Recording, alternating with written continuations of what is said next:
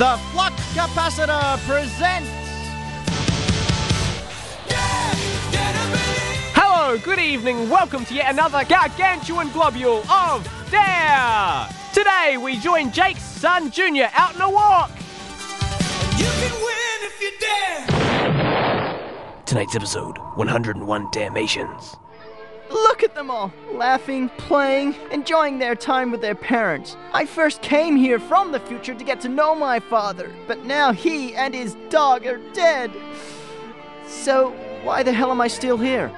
Confused as to why the hell he's still here, Junior accidentally bumps into a dirty homeless man. Oh, sorry, sir. That's okay. Say, you look like an outstanding citizen. Could I bum a buck off you for me and my friend here?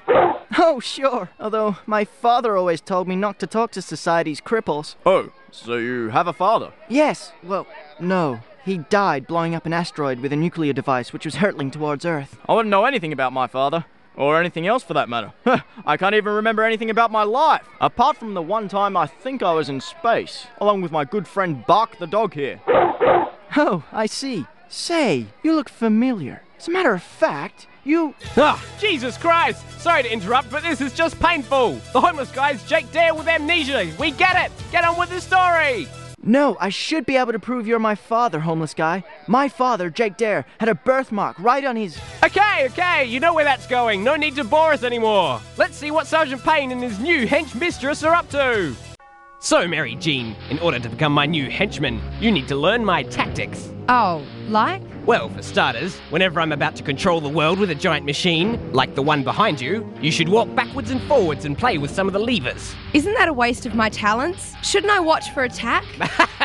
Mary Jean, you're so naive to the ways of our world. No one would dare break in and daringly disrupt my plans for world domination. Well, that's how it happens in every crappy radio serial I've ever heard. Well, this isn't a crappy radio serial.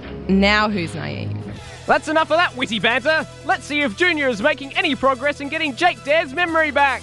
So then you told the Prime Minister of France that he isn't your type? Nope, doesn't ring a bell. Oh, this is useless. Can you remember anything at all? Well, there are snippets, flashes if you will, of a woman. A woman who was brave, kind, but voiced her opinions way too often. That must be your previous sidekick, Lalandra. Oh, where's she? Dead.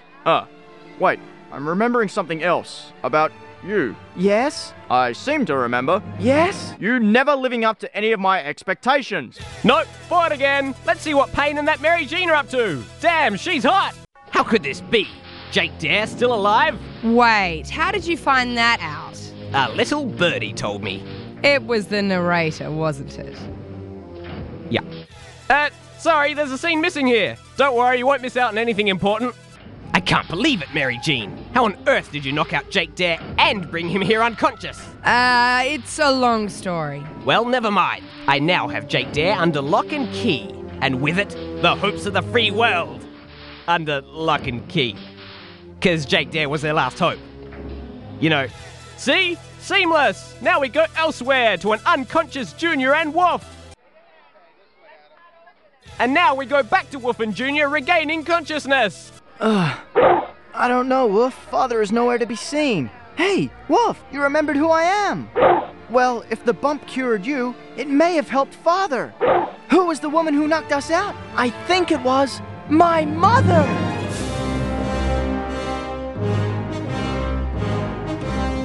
And so, this episode ends with a cliffhanger, unlike any other episode, ever! Is Sergeant Payne's new henchperson, Mary Jean, really Junior's mother? If so, doesn't that mean her and Jake get it on? Why does everyone get sex apart from me? Stay tuned for the answers to these questions on the next thrilling installment of... Dare, dare to be